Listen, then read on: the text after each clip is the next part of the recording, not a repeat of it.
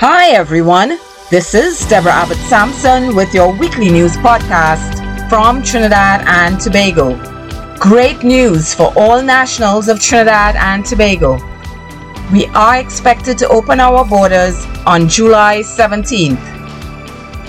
All persons entering our country will be required to show proof of a negative PCR test undertaken within 72 hours of arrival. Nationals, citizens, or legal residents who are fully vaccinated will not be quarantined. Children of fully vaccinated parents will also be allowed to go home and will not be quarantined. Nationals who are not fully vaccinated will be allowed to enter, but must go into state-supervised quarantine for 14 days at their own cost. Non-nationals who are not vaccinated will not be allowed into the country at this time. July 17th, expected date for the reopening of our borders. It's a big day for Tobago. The report of the Joint Select Committee on the two Tobago bills, the Constitutional Amendment, Tobago Self-Government Bill, and its companion bill, the Tobago Island Administration Bill, will be debated in the House of Representatives today and tomorrow, 28th and 29th June. The Constitution Amendment Tobago Self-Government Bill 2020 seeks to amend the Constitution of the Republic of Trinidad and Tobago to accord self-government to Tobago, to repeal the Tobago House of Assembly Act, Chapter 25(3), and for related matters. The proposed companion bill will essentially provide for operational matters, including the financial provisions and a suite of administrative and financial oversight committees. A link to the draft is sent with the podcast. SCA students are carded to write the SCA exam. It is scheduled for July 1, and results are expected during the first week in September. To all students sitting this exam, you have studied, so stop worrying. Stop stressing about whether or not you'll be able to handle the questions you see on the exam. Just know you have studied, so all will be well. Just go in there and do your best and be guided.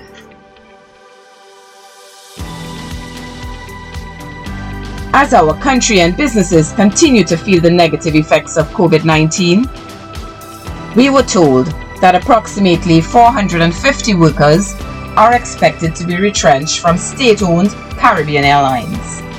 The company made this announcement last week and is in consultation with the employees and other stakeholders at this time.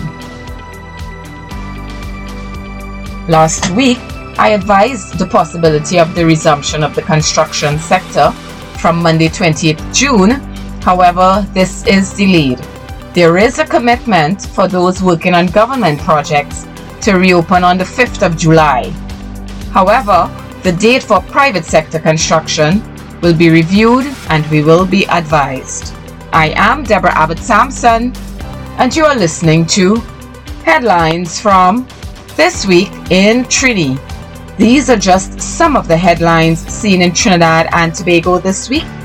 You can check your daily newspapers online for details.